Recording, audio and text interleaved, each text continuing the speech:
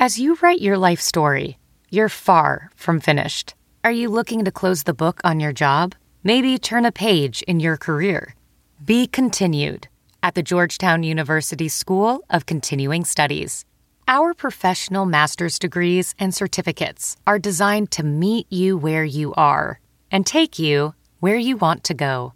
At Georgetown SCS, the learning never stops, and neither do you. Write your next chapter. Be continued at scs.georgetown.edu/podcast.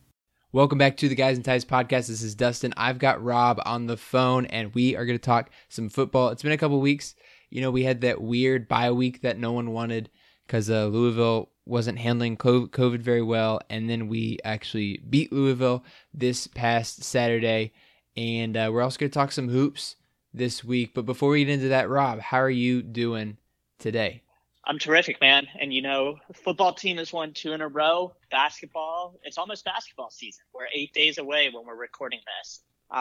So we're starting to, get to that magical time of year when, sports are all happening. So I'm great, man. I'm great. Great to be on with you. Yeah, if you actually open up your ESPN app, you will see, and you have Virginia basketball listed as one of your favorite teams, you will see that in the upcoming stuff. It's next week. You know, it's in 8 days. So next Wednesday at 2 p.m.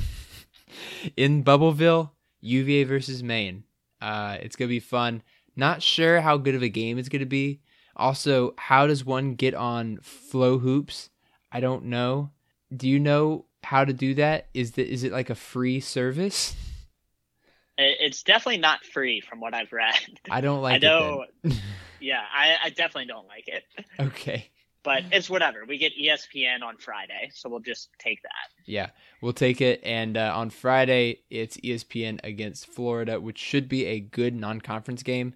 And we might preview that next week. But before we get into it, I want to talk about our sponsors, Bet Online.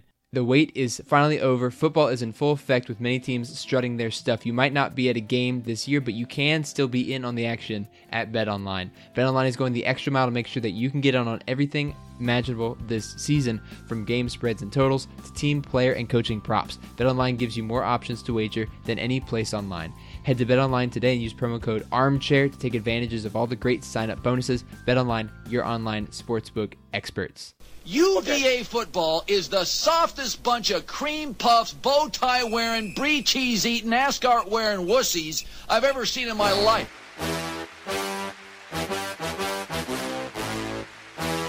I'm gonna punch people from UVA right in the neck. They wear suits to games. That's absurd.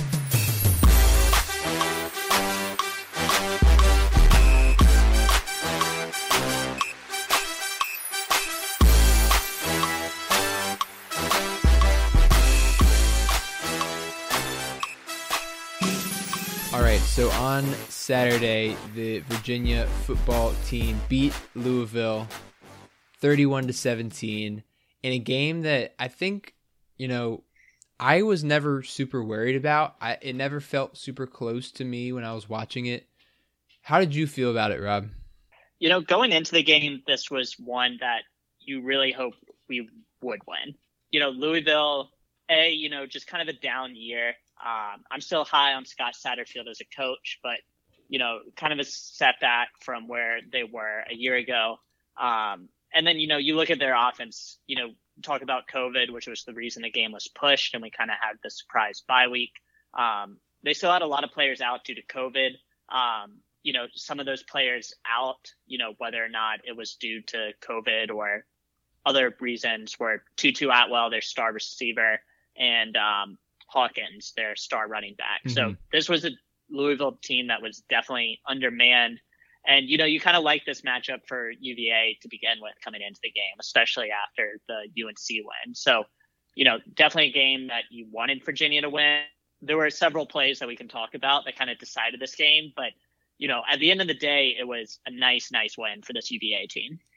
Yeah, I agree. And it kind of started off fast because with the Noah Taylor pick six, running for 85 yards. I mean, that's a long way to run. Noah Taylor really hoofed it down the stretch. He got a nice block I think from Zandier kind of down the middle of the field. But, it was really kind of a hot start for UVA. Of course, we go down 10-7 in the second quarter, but we go into halftime up 14-10 and then kind of never look back. Let's talk about the offense, because I feel like the offense is kind of getting into a rhythm finally. The big points against UNC, scoring 31 points against Louisville. And I feel like we kind of know we understand that this is a run first team, which is not something that we've had under Bronco Mendenhall before. You think about the gunslinger in Kirk Benkert. You think about Bryce Perkins, who was a fabulous runner, but was honestly a very good passer, especially in his fourth year. This team is much more run heavy than probably what we expected. Yeah, and it's hard to really piece all that together as the season started to unfold because, it was obviously a new identity to start the season without Bryce Perkins. And then, Brennan Armstrong goes down and we have Lindell Stone and the quarterback rotation and what have you. But now that we have Brennan back, he's played 3 consecutive games now. We're really starting to see the identity of this team. And, this was a pretty balanced attack against Miami. It was about 35 rushes to 35 passes. But then look at the next 2 weeks. Against UNC, UVA had 42 rush attempts to just 23 pass attempts. And then, against UNC, it was 51 rush attempts to 22 pass attempts. And against Louisville, it was 42 rush attempts to 23 pass attempts. So each of the past 2 weeks, UVA has almost doubled, if not doubled, the number of rushing attempts they have versus the pass attempts. Now, what do we contribute it to? I think having Brennan Armstrong back, he's more of a threat on the ground and is consistently getting around 15 carries a game. I think you can also attribute it a bit to Shane Simpson as well. Shane Simpson, we knew he was kind of a receiving back coming in, but he's shown the ability to run between the tackles these past few weeks. And, finally, and maybe most importantly, we have to chalk it up to this offensive line. This offensive line has done a really, really good job these past few weeks. And, not only do they have pretty good talent up front, but, they also have depth. And that depth has looked like it's going to get tested a bit with Dylan Reichensmeyer out. He wasn't on the depth chart on Monday, so we're guessing his season is likely done due to that injury he suffered against Louisville. But, for the first time since Bronco Mendenhall has been coach and since the early London years, you can say this offensive line might be able to withstand an injury, which alone speaks volume. Yeah, I totally agree. I think that, I like what you said about Shane Simpson too, because he had 12 carries for 50 yards, which, is great, but he's a really nice off-speed guy. When you've got a guy like Wayne Talapapa, who I think the whole conference knows is kind of a dive forward kind of back, even though he's had a lot more wiggle this year. Shane Simpson brings a kind of a new dynamic. He's kind of shifty, kind of like Smoke Mizell was a couple of years ago. But also, you've got Ronnie Walker coming in with 5 carries for 20 yards. All of our ball carriers, except for Billy Kemp, who had 2 carries, averaged over 4 yards or more a carry. Ronnie Walker had 4 yards a carry. Talapapa had 4 yards a carry. Brennan had 4 yards a carry. And Shane Simpson had 4.2 yards per carry. So you look at that, and that's like a 4-headed running attack, and you can just run through guys. It's kind of like the Browns. The Browns this season they don't pass anymore. I unfortunately have Jarvis Landry on my team, and he doesn't catch any balls because they don't need to throw them. They've got 2 great running backs in Nick Chubb and that other one. I forget. But anyway, Kareem Hunt, right. And so we have a 4-headed running attack. And when your quarterback is a threat to run and really a threat to score each time he carries the ball, it changes the way the defense needs to play. And I think that's really important for this team. Yeah, and, it's a way to counteract kind of what we knew the weaknesses of the offense were. We know this offense just does not have great team speed. At wide receiver, Terrell Jana, Billy Kemp, both solid receivers, kind of veteran guys for sure, and both very sure-handed guys. But, they're not blowing anyone away. We've seen Lavelle Davis have the ability to go up and get jump balls and, really excited about what Lavelle Davis can bring to the table. But he's not a speed guy either. So you have this passing game with a new quarterback that has missed some time early in the season. and, receivers that just aren't necessarily game-changing receivers. So, this is kind of the way the offense, I feel like, should have evolved.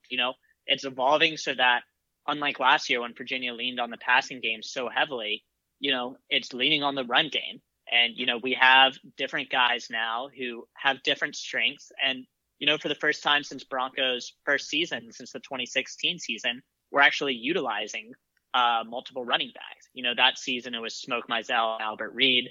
Now this year we have, a lot of options. And I, for one, am really, really excited the way this running back rotation is unfolding. And, with a team like Abilene Christian coming up next week, the hope is that this team can just assert its will. And, maybe Brennan has 15, 20 pass attempts and this running game can just go to work. That's what I'm really hoping for. Yeah. And, we were even missing our, I think, main running quarterback, Keaton Thompson, who was out for this game. Do you know why he was out, Rob? It appeared to be it was some sort of non-injury related incident. So Okay. maybe it was a violation of team rules. Maybe it was something else. But Bronco did say he will be back this week. Okay, so if you bring Keaton Thompson back into the fold too, that's another quarterback, another weapon that this team has to run the ball with. So that's exciting coming up. And, looking at our schedule, coming up, it's easy to like what you see. We've got Abilene Christian coming up. We're at Florida State, which is never an easy place to play, but Florida State kind of sucks this year, and I don't want to jinx it, but they really have not played well recently, and so I'm feeling better about that matchup every time I see it. The other Boston College at home.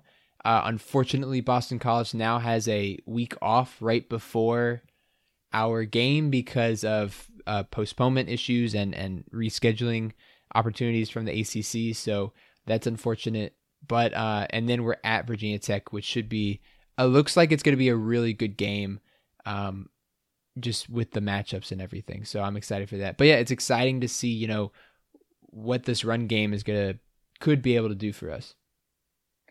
Yeah, definitely. And like you said, the schedule, looks somewhat manageable moving ahead. Not to say there's a huge margin for error because we know there's not.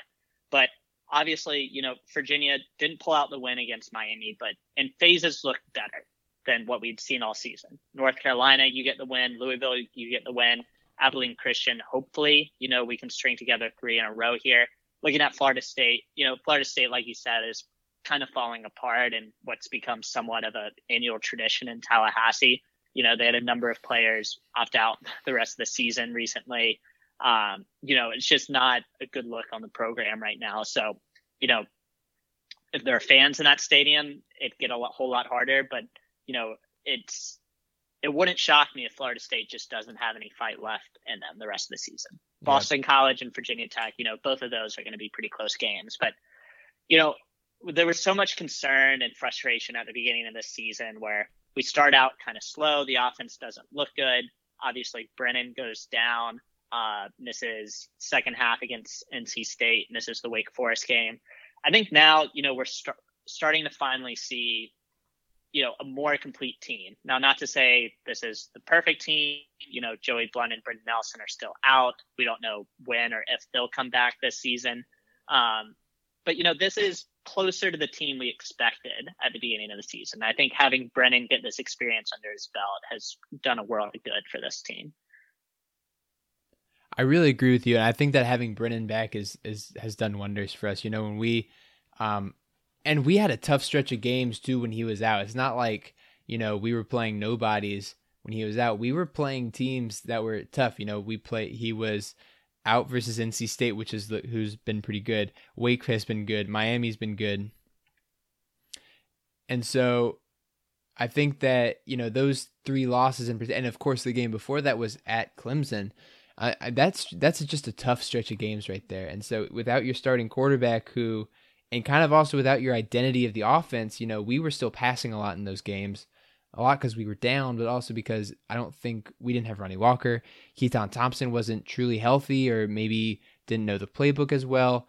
And Shane Simpson hadn't really stepped up as a really good runner yet. So we didn't have the same offense. And frankly, the offense is completely different since the UNC game. And really, it's taken off in such a way that I really enjoy. Yeah, I always joke with you about establishing the run and pounding the rock, running it right up the middle. But I like it, and I like this power run team. I think it's great.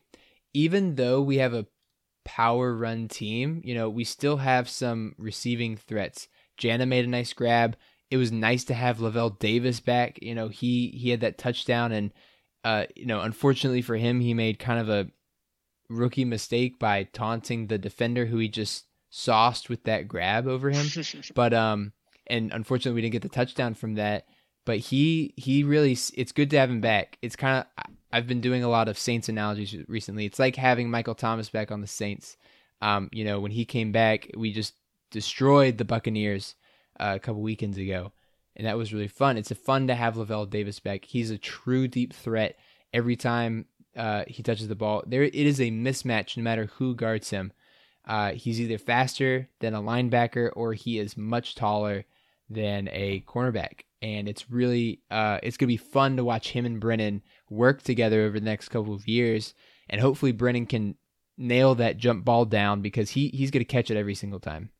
Yeah, I mean, he's talking about the next couple of years. I mean, Lavelle Davis is putting on a show. The dude still looks like a freshman. He hasn't had, the true strength and conditioning program yet that a college program offers. And I mean, his future is so, so bright. And, you talk about a power run team. I'm a big believer that explosive plays win football games. And I know we've talked about this a lot. And, Virginia so often last year was getting those, either in the passing game or on scrambles or design runs from Bryce Perkins. And that's really, really where you saw this explosive pass plays. And, when Lavelle Davis was out, I think he was out for 3 games, we really saw this team struggle. Now with Lavelle Davis back, we have a player who can get chunk plays in there. We also have an offensive line that's shown it can open up some holes for some explosive plays. And, to complement that, because it's going to have to be complementary football this year, but to complement that, the defense is coming up with some timely turnovers as well. So, everything just seems to be clicking a little bit better right now. And like I said, this is really, really, kind of more the team we envisioned when we started the season. It's a shame that it's a shortened season with COVID losses and games being moved around and a new quarterback and, everything else that's going on this season. But, I, for one, after starting out 1-4, if Virginia can somehow get through the rest of the season and finish with a winning record, to me, considering the start of the season and the injuries. Yeah. And, if you talk about the defense, and the defense had some really good plays, you're talking about the first drive, Louisville goes 12 plays in 6.5 minutes on their first drive. And they're right on the doorstep, and Cunningham throws a pass. Noah Taylor intercepts the pass and takes it back to the house. That really swung the momentum, and Louisville, because the rest of the half, really, UVA doesn't do a lot, especially in that first quarter. We fumble on the offense's first drive. Of course, Poljan fumbles right on the goal line. We go 99 plays for 80 yards, and Poljan fumbles on the goal line. Super disappointing. Louisville punts, and then Brennan is picked off 3 plays into the next drive, and Louisville scores a touchdown. So Louisville goes up 10-7, even though UVA played a pretty good game up to that point. And it was kind of concerning because without that defensive touchdown, we would have been in quite a hole up at that point. But of course, the Who scored a touchdown in the second quarter, and then we go up 14-10. I think that, and then of course there's the 2 fumbles on the back-to-back drives at the end of the second half. I think the defense did a really good job of pressuring Louisville into making mistakes, and I really like that they're being opportunistic with the football. Bronco always wants to win the turnover battle, and I forget what he says, but it's those things that Bronco wants to do every game. It's like win the turnover battle is for sure one of them, and we did that this game, which was great. Yeah, I think what you're referencing is the Shield 24, score 24 Yes. points, plus 5 yards of field position advantage, and plus 1 win the turnover battle. And, we'd actually have to go back and look and see how many of these they hit the past 2 weeks. But, they for sure hit the over on the points. But, I think you hit the nail right on the head with the defense. This is an opportunistic defense, and it has to be. The secondary is just not very good this year, especially with Joey Blunt and Brenton Nelson out. Again, we don't know when they're coming back, if they're coming back. But with them out, the safeties, just as a step down from what we expected. I think Antonio Clary has done a fine job, although he's coming back from an ACL rehab that Jeff White noted was pretty difficult, not being on grounds. Cohen King's a former walk-on, D'Angelo Amos, playing like a transfer in his first year in the system. And then the corners, quite frankly, have just been picked on. They didn't play that bad to start the season, but, Nick Grant has been picked on in coverage, playing the field corner role. At boundary, Devontae Cross has really been picked on these past few weeks. So, Luke, teams are going to move the ball. And look, UNC moved the ball. Sam Howell put up video game numbers. Sam Howell, 23 for 28 for 443 yards and 4 touchdowns. I mean, that's crazy. Malik Cunningham wasn't as efficient through the air. But look, Malik Cunningham rushed for 197 yards. This defense has to be opportunistic for Virginia to be in these games. And, Virginia's defense the past few games has come up with some really, really timely turnovers, definitely getting some sacks. Charles Snowden, of course, has the 4-sack performance. The team had 4 sacks against Louisville as well. That's just what it's going to have to be. And, every week seems like a little bit more of a weakness. Against UNC, against Miami, it was the secondary. Against Louisville, it was really the run defense, especially with Malik Cunningham. But it just is what it is. This team is going to have to create turnovers. And, so far through these past 2 games, they've been able to do that. And the hope is that you get to Abilene Christian and, maybe you can share some things up for this stretch run, to finish out the season. I think I like what you said about Cunningham because, during the game I was like, why don't we just, put a spy on Cunningham, make sure he doesn't get outside the pocket. I know he's a dynamic runner, but he had a career high number of yards against us, 197 along with 2 touchdowns. He tore us apart, and my guess is because we were backing guys off because our secondary has been unreliable this season. And so if you back guys off, that gives him more space to run in the middle, which is really where he did his damage, is right in the middle of the field. Yeah, and lots of times we tried Zane Zandier as a spy, and quite frankly, just Cunningham broke him down. Mm-hmm. Zane would come in too fast and he would shake him, or he'd come in at a right angle and Malik was just too fast and would outrun him. It was just, he kind of picked on Zane Zandier in that respect. And actually some of the more effective spy plays, when I went back and watched the game again, some of the more effective times were when we used either Noah Taylor or Charles Snowden as a spy. Mm-hmm. You'd see them sometimes drop in, look like they're rushing and drop off and just be the spy on that play. And I know Charles Snowden at least had 1 sack doing that. So It's just really a matter of speed. And, you'd love to be able to bring a safety into the box and say, hey, D'Angelo Amos, why don't you cover him? And, bring that size, or really more the speed and tackling ability that a safety brings versus a linebacker. But secondary just, like I said, just isn't that good this year. We don't have the players to be going shorthanded in the secondary. So, we may do what we could. And one of the biggest plays of the game, honestly, is Nick Grant forcing that fumble on Malik Cunningham. Mm-hmm. I think it was 24-17 at that point. Louisville marching down, big play. If he doesn't force that fumble, that could be, we could be talking about a different game. So we just have to understand the shortcomings of this team, be aggressive, keep bringing the pressure. Hopefully we'll get some more picks. Hopefully we'll confuse the quarterback, some forced fumbles. That's just how this team is going to live and die the rest of the season. Yeah, I love Zane, and he's a great player, but, sometimes he feels like a headhunter to me, and he doesn't always take the best angles on people. Like, he just wants to hit someone. Like, that's a good old-fashioned football player, but he doesn't always take the best angles, and Cunningham definitely got him a few times on Saturday. Rob, is there anything else you want to talk about with this Louisville game? Anything that surprised you? Anything that you want to continue to see? Anything that we're going to have to do better? Maybe not against Abilene Christian, but maybe looking forward. I hate looking ahead, but we're going to look ahead. We are 35.5-point favorites over Abilene Christian. You know what? Let's not look ahead. How do you feel about Abilene Christian? Are we going to win? Yeah, I mean, the hope is, you keep everyone healthy and hopefully give players that aren't as healthy a chance to rest up.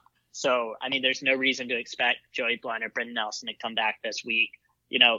For any player that, is feeling slightly dinged up, hopefully they just get a chance to rest. Virginia certainly has to come up and deliver, but, this should be a game where Virginia can be a bit more conservative and hopefully, prepare for this stretch run, the Florida State, Boston College, Virginia Tech stretch.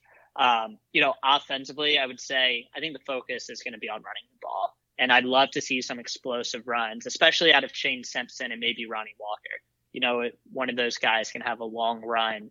I'd be really, really excited about that. So hopefully this is a game where Virginia can just assert its will.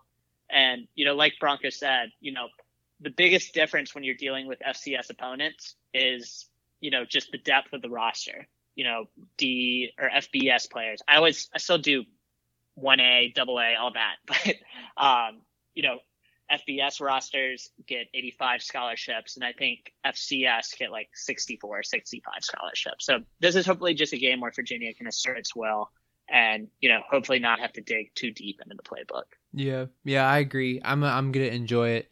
I'm looking forward to just relaxing, watching some football.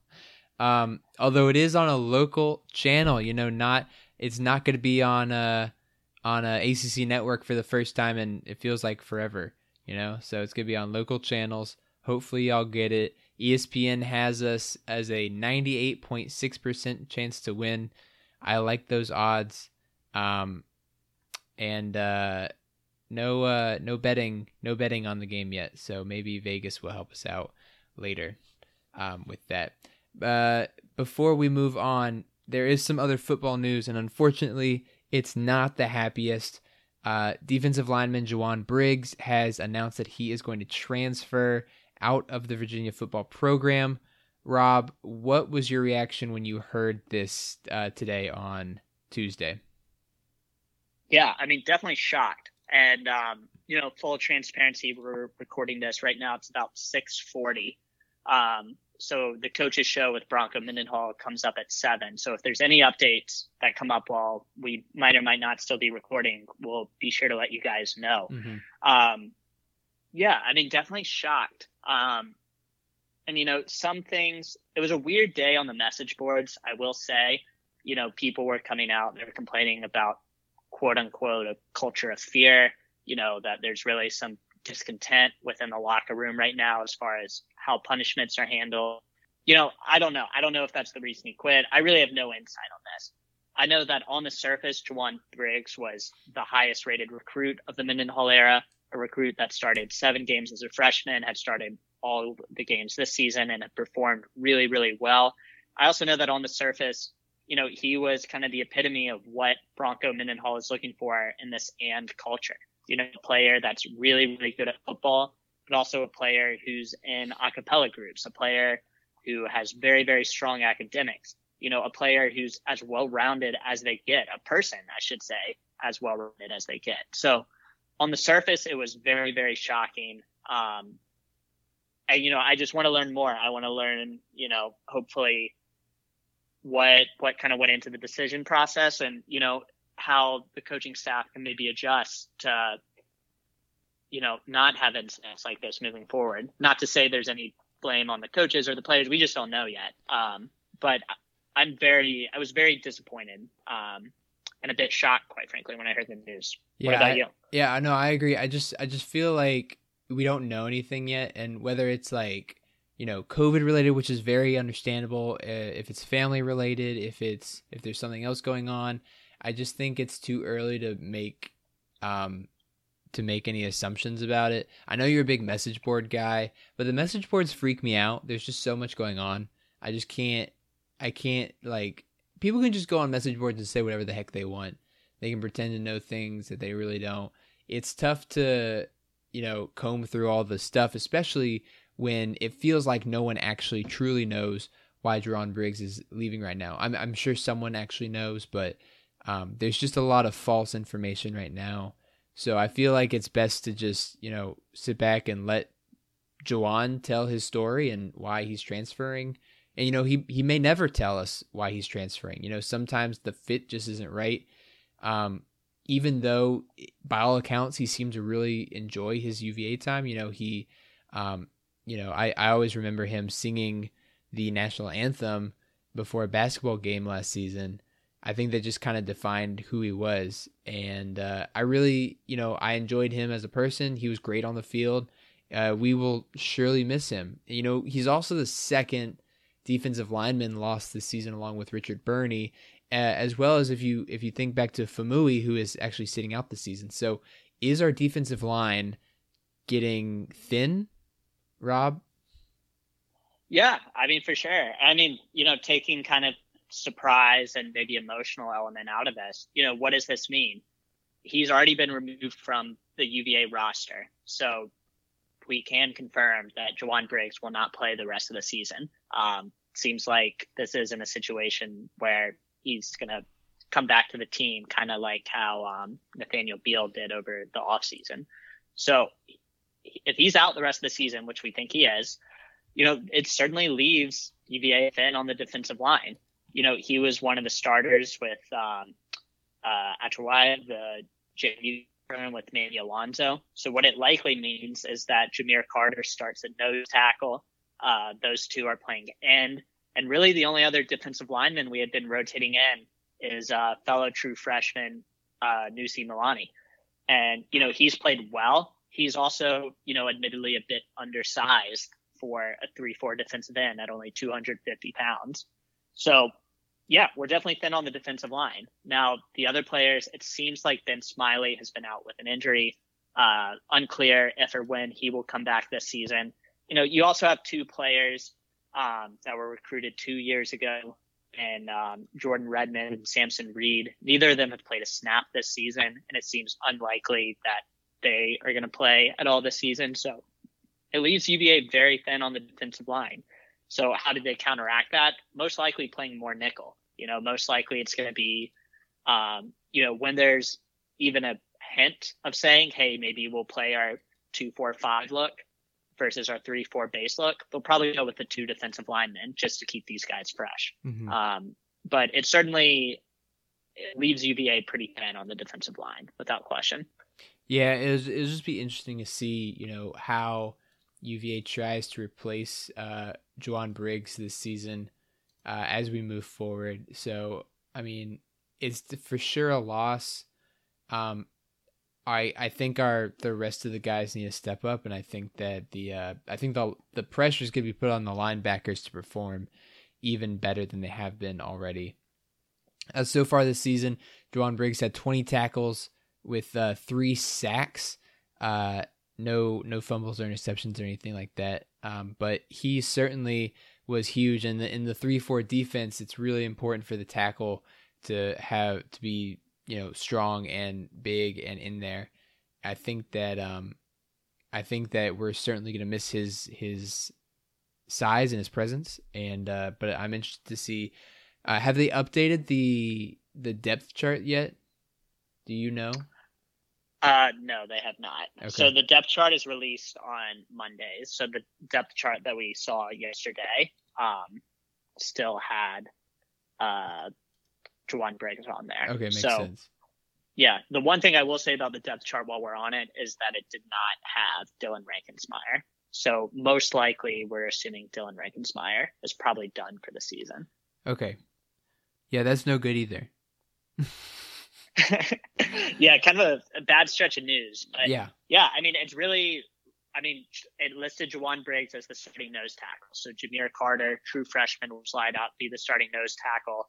And then we have Adib Achawaya at left end, Mandy Alonso at right end. And then Nusi Milani is listed as the backup for both of those end spots. So, they're telling us exactly, who's going to play. And Bronco has said they were playing with only 5 defensive linemen before.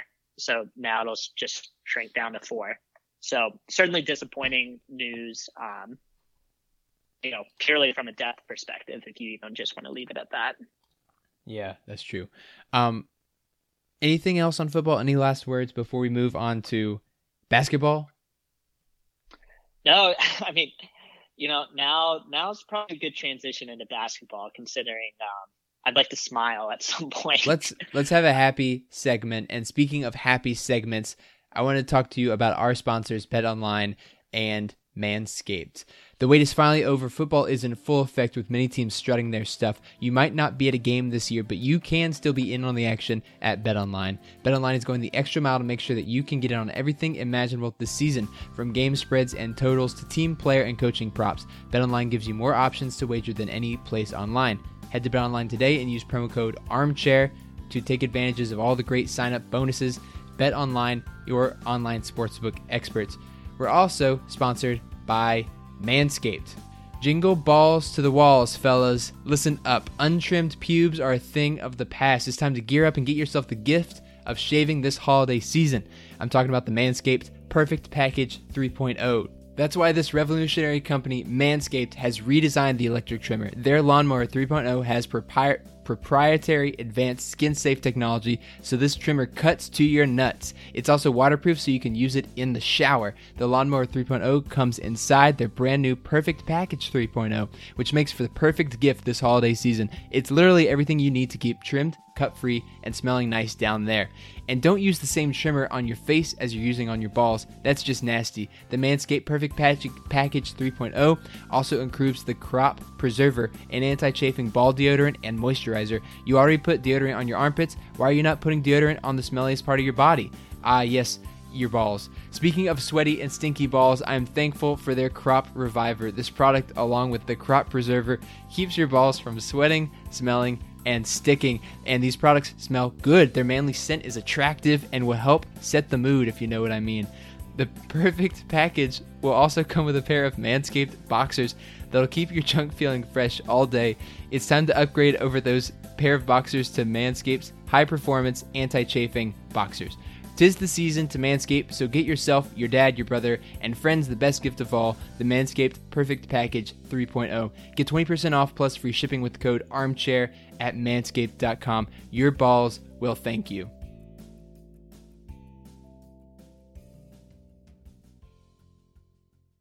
Just so everyone knows, I did do several takes. I couldn't get through it all at once. It was just a lot for me to handle, and I had to do several takes. So Rob heard me say that at least 3 times, and I appreciate Rob for being a great co-host and muting himself while I read this. But it's great. Jingle balls to the walls, fellas, I think is going to be my new catchphrase. I was laughing immediately as soon as you started with that. All right. Anyway, speaking of balls, let's talk about basketball. Basketball comes on next week, next Wednesday, November the 25th. So if anyone is already on Thanksgiving break, I know I don't have school that day, so I will be able to watch this game. I'm excited. I'm excited to watch basketball again. I think it's going to be weird, because we're in Bubbleville in the Mohegan Sun Resort. But I think it's going to be nice just to feel something regular. No one's at these early season tournaments anyway. So I think the early season is going to feel pretty normal to me. Rob, how do you feel about basketball coming back? Well, I mean, first off, I'm thrilled for it. And, a lot of basketball news has actually come out since we last recorded our podcast. We got the schedule now. Mm-hmm. We've got Sam Hauser and Kihei Clark making appearances on the preseason All-ACC teams. Definitely a lot to be excited about. And I actually, until you just said that just now, I hadn't really thought of it that way. But yeah, I mean, you think of the Bahamas tournament a few years ago, mm-hmm. You think of these early season tournaments, and it's not like there's a packed house. So I think you're absolutely right with, the main game and the Florida games, both in Bubbleville. But yeah, I mean, certainly I think the first game we're really going to know, I mean, I'm sure when we play St. Francis and Charlottesville, it's going to be weird with there being no crowd. But I think the first game where we're really, really going to notice it is Michigan State. That's going to be such a fun game to get up for. There's going to be the Hauser brothers storyline, not to mention the tournament storylines, all of it, not to mention they're just two really, really good teams. That'll probably be the first game that we're really, really missing fans. But yeah, I mean, I'm so excited for basketball season to tip off. I agree. And the weird thing is that I have looked online. I haven't found a place where UVA has come out and said how many fans will be at games. We know that there's 1,000 fans at UVA home football games. We know that there are 750 UVA fans and 250 away fans at every game, or somewhere around that number. But for basketball, I haven't found anything to say what the protocols are going to be. I imagine it's going to be smaller than that. And I imagine it will just be limited to friends and family of the team, so it's probably going to be pretty small. Rob, you haven't heard anything about fans at games, have you? I have not, but I know just in light of Governor Northam's restrictions that went into effect on Sunday night, I'm really not expecting there to be a crowd at all this season. And, right. Maybe it's players' families, and that's it. And, in basketball, that's a much smaller number than it is in football in that respect. But yeah, especially in light of the new restrictions, I'm really just not expecting there to be a crowd this season. Yeah. And that's super unfortunate. I think it goes both ways kind of with everything. Our football team is going to Virginia Tech this season. There's not going to be a crowd there. That's certainly going to help us. Or there's going to be a limited crowd there. That's certainly going to help us. But at the same time, with basketball, we get all these great teams and we're not going to have anyone. This is happening kind of everywhere. And it's kind of unfortunate that the NCAA hasn't had a kind of mandate on a limit to fans, because there's different amounts of fans everywhere. I think it's, certainly gives different teams a different advantage over other teams, because, some teams like look at Florida State. When we go play Florida State in football in a couple weeks, they're going to have plenty of fans in that stadium. And unless something changes, significantly until then, but it certainly gives them a huge advantage. And not having those fans, especially for a game like Michigan State, especially for games, against, ACC teams, you're going to notice it. And you're going to notice teams play differently at home versus on the road this season. Yeah, I mean, it's just going to be different. And football took a while to get used to. It still kills me. I look at Matt Riley's photos. Matt Riley does such a great job. And mm-hmm. there's like awesome moments. And you're just like, man, like it looked so much cooler if there were people in the stands. Right. And, we're just going to get that same thing with basketball. But, unfortunately, it's just the reality of it. And, I think one thing that I'd be curious to get your take on in general is just COVID's effect on the season, because, with basketball, it's different than football in the sense that you can be a bit more flexible. Mm-hmm. You don't need to have a week off in between games, but at the same time, COVID's effect, if one player is out with COVID, that's almost 10% of your roster versus, 2 or 3% of your roster in football. So I'm curious to hear, what your take is on how COVID might or might not affect the season. So I think that it goes both ways. You mentioned that, unlike football, if a player's out with COVID on your basketball team, that's at least, 10% of your rotation, if not more, due to contact tracing. So you're going to have some teams that are going to have to cancel games because they don't have enough players, or because, you're going to see some star players out this season. But on the same time, basketball, it's easier to shift the schedule around because it is, more flexible. There are more games, but they play games in the middle of the week. They play games on the weekends. There's not a set day for that. And so you can play a basketball game on a Sunday at 1 and it will be fine. Like we've been to games at JPJ on a Sunday at 1, and it's kind of weird, but they can do that. They can play a game on any day they want to. I think that you're going to see a lot more of that. You're going to see a lot more schedule shifting. The ACC football just shifted a bunch of schedules because of teams, screwing up their COVID cases. I think you're going to see that a lot this season. The other thing is that the NCAA has, I think, seriously been considering a bubble for the NCAA tournament, like a massive 64-team 68 team bubble for the NCAA tournament, which would be pretty interesting. And I think they would still hold it in Indianapolis. I'm not sure, how, I'm sure there's plenty of courts there, but I think you're going to need a bunch of hotel space and other stuff like that. I think it's going to be really interesting to see how teams and how conferences deal with it, because I think at this point we're seeing a rise in cases over the whole country, and it's going to be really interesting to see if conferences ever decide in the middle of the season to move to a bubble format, if that does happen, just to protect players and also to keep the revenue going. I wouldn't be surprised if they thought about it. Yeah, I mean, it's all such a fluid situation. I mean, if you remember a couple months ago, the idea being floated around was maybe every team makes the tournament. Right. So, there's just... That wasn't really floated. It was just Coach K was just like, what if we did this? And yeah. People was like, no one wants to do that. Yeah, although I kind of liked it. But yeah, I mean, it's certainly going to be fluid. And, I was watching ESPN the other day, actually, and someone made the point, which was true, from a revenue perspective and from a profitability perspective. I mean, these athletic departments are struggling this year. They're cash strapped. There's going to be a championship one way or another. Like, they're going to find a way to make it happen. Right. So it's really just a matter of how it's going to be done. I think, honestly, it would be very disappointing, if these regional games don't get played in their regions, just because it's, really a boom to those communities and economies and whatnot. But, if this is the way it needs to happen, it's the way it needs to happen.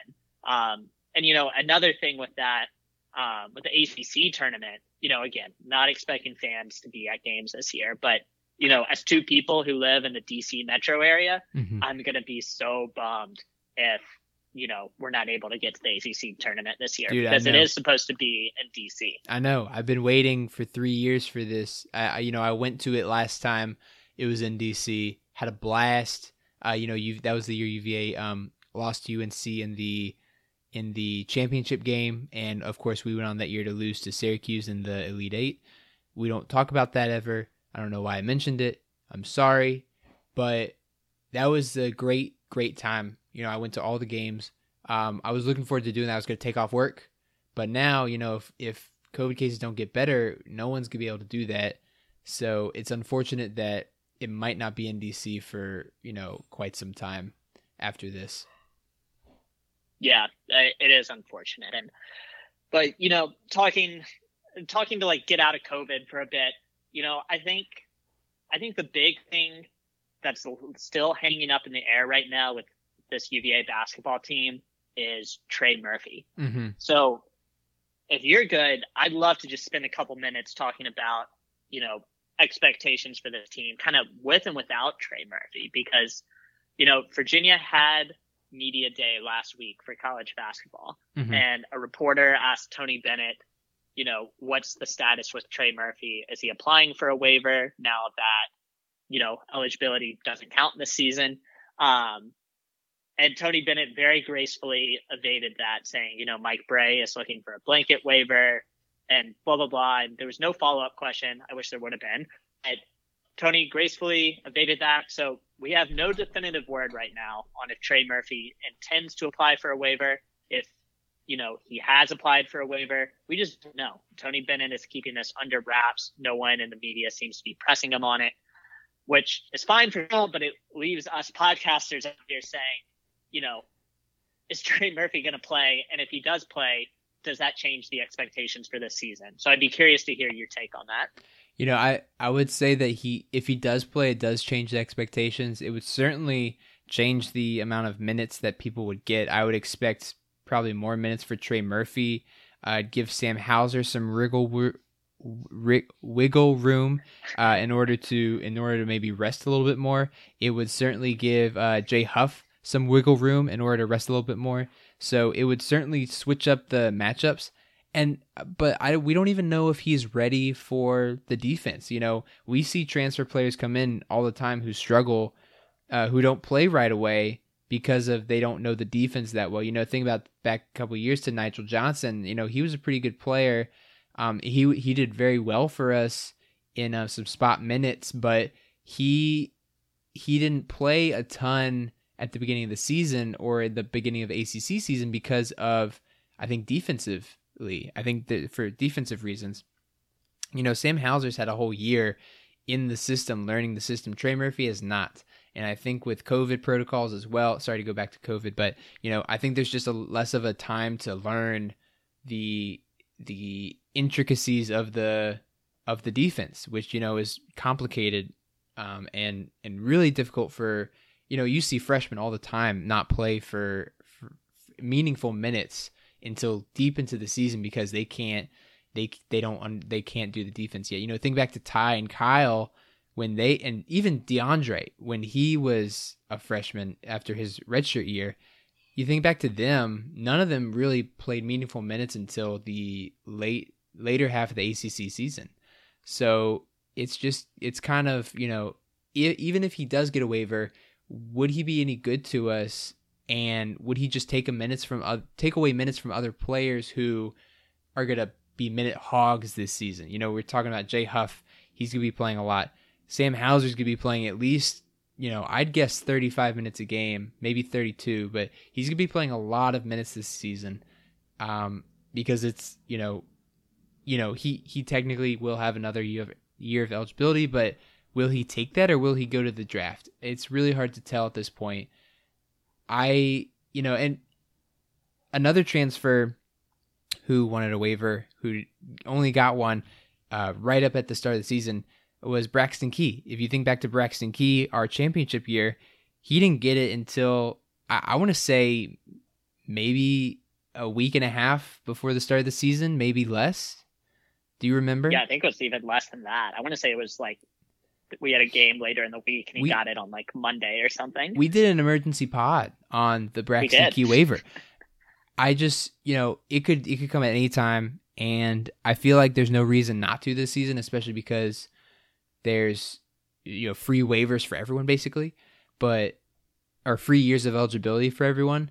I just don't know, how much he brings as well as how much playing time there is for him. Because I think he and Hauser kind of play the same position, I think Trey Murphy is a bit more guard than Hauser is. Yeah, I would agree. It'd be a somewhat similar role. It'd be a similar role. So unless we want to go really small or really big, I think he'd be an interesting piece, and for sure I'd like to have him on the court. I just don't know where the minutes are going to be, but I think that if he's there, if he's available, I say let's play him and let's see what happens because he's a talent. He is good. He is athletic, and if he plays, we are a serious national title contender to repeat as national champions. So I would be psyched to have him play this season. Yeah, I mean, I for one really hope he does because the buzz around Charlottesville right now is that he is, a bona fide NBA talent. Now, I'm not saying he's a first round pick, but I'm also not saying he can't develop into a first round pick. Mm-hmm. And, that's really what the buzz is that he's come in, he's been better than what people thought. And, the idea of him, sitting out a season and then playing 2 at UVA, likely isn't the case. He's most likely going to be in Charlottesville for 2 years, whether those 2 years are spent playing or 1 year is spent sitting and the other year is spent playing. So for me, that's really why I'm really, really hopeful, that he can get this waiver because, he, unlike, a Nigel Johnson, for example, he's a guy that has NBA upside. He's 6'9". He played 20 minutes his freshman season at Rice. He played 30 minutes his sophomore season. He shoots he was 42% from three as a freshman, 37 as a sophomore. 6'9", wing, tremendous length, good shooter. Adds a lot of value and is a guy that NBA scouts are going to be looking at. Now, of course, the difference between him and the Braxton Key situation is that we knew Braxton Key was coming in and trying to apply to get that waiver to be immediately eligible. Originally the plan with Trey Murphy was that he was going to sit out a year and then play 2 years at UVA. Now, of course, the difference is that eligibility doesn't count. And, I think there's just been a step up in his game as well. So I'm really hopeful he gets this waiver. I think, he comes in and if he's not starting day one, I think he's certainly starting, by the time we get into the meat of our schedule at the 3. And, you look at a starting lineup, you've got Kihei at point guard, I guess probably Thomas, Woldetensae is at the 2, Murphy at the 3, Hauser at the 4, Huff at the 5. I mean, that's a good lineup. Mm-hmm. And of course, there's so much versatility this year, so much depth. Reason to be excited about the freshmen, especially Reese Beekman. Rumblings are that he's playing really, really well so far in practice. So, there's so many reasons to be excited for this season, and just adding Trey Murphy is just another. Yeah, I agree. And I'm super excited to see what happens. We may get him, we may not. Tony's been tight-lipped on it, as he is on many things. So, it kind of makes it more exciting. All of a sudden we have an extra player, and that's kind of fun. But, it might be nice if he gave us a little bit more, tidbits to hold on to. So yeah, looking at Trey Murphy, we're looking at how we're going to play. Our schedule is still changing. Honestly, it changed a little bit today as well. And so we'll still be adding teams and maybe taking away teams as COVID does. And we'll just see how the season goes. We're going to have to be really fluid this season. It's kind of like the football year. We've already had 2 bye weeks when we shouldn't have. So that will probably be similar for our basketball team. We're probably going to have some weeks where, we might play 2 or 3 games, and there might be other weeks where we just don't play anyone because of COVID. I think it'll be interesting to watch, and I think I'm really excited to see how we do this season, see where the season takes us. Yeah, and I think we're still kind of reveling in the national championship in the sense that, there's not like this anxiety around us right now. I remember that national championship year, I was saying, Final Four bust, like this team was so talented, coming off that UMBC loss, we really kind of needed validation. At least I felt the team can be really, really talented. I think there's still a couple questions, at guard play, specifically the 2 and 3 spots and how Woldetensae can develop. If we're going to see a second-year jump out of Casey Morsell, there's probably more questions with this team than there was with that national championship team. But at the same time, the expectations are high. And, I don't see any reason why Virginia should not be competing for a Final Four spot this year. Mm-hmm. So I'm on the edge of my seat, and I'm ready to go. And I am so, so hopeful we can get this basketball season through cleanly, because this is just such a good UVA team, and it'd be a shame to see it not play out the way we'd like to. I agree. Rob, any yells for you today? You can go first. I'll go first. I'll go first. I want to give a yell to Ty Jerome. Got traded yesterday on Monday to the Oklahoma City Thunder. He was part of the Chris Paul trade. So it was good to see him in his new Thunder jersey. I'm not sure if he actually has worn it yet, but someone photoshopped it, I think. So I think he looks good. Maybe he gets some more playing time. I think in his second year, he'll be up to the speed of the game a little bit more. I'm excited to see what he can do in Oklahoma City. He went there with Ricky Rubio, who also plays point guard, but he could play some backup point guard as well. Excited to see what he can do, and hope him the best in Oklahoma City. Yeah, it was really exciting for him to be part of that trade. Hopefully he likes OKC. Hopefully he likes the city. Yeah, we'll see. I know he would post stuff on his Instagram in Phoenix. I'm like, wow, that really is pretty out there. Mm-hmm. We'll give my yell to Ronnie Walker. Ronnie Walker finally makes his UVA debut against Louisville. He looked pretty good on his first run too, but I've been firmly in the free Ronnie Walker camp for a while now. So, for me, it was really, really exciting. And I think for him too, Bronco even made the comment how excited he was to finally be on the field. So great to have him back, and really excited for what he can hopefully do for us the rest of the season. Yeah, I'm excited for that as well. All right. Well, with that, we are done for now. We play Abilene Christian on Saturday, so get ready for that. Hopefully you guys can find it on a local channel. I am skeptical that I will be able to in DC. Rob, are we going to get in DC? That might be a game that we have to find other ways of watching. other legal ways, for sure. Of course. That's what I said. Yes. And we will be doing that. Hopefully, maybe one of y'all kind folks in Charlottesville can share a link with us.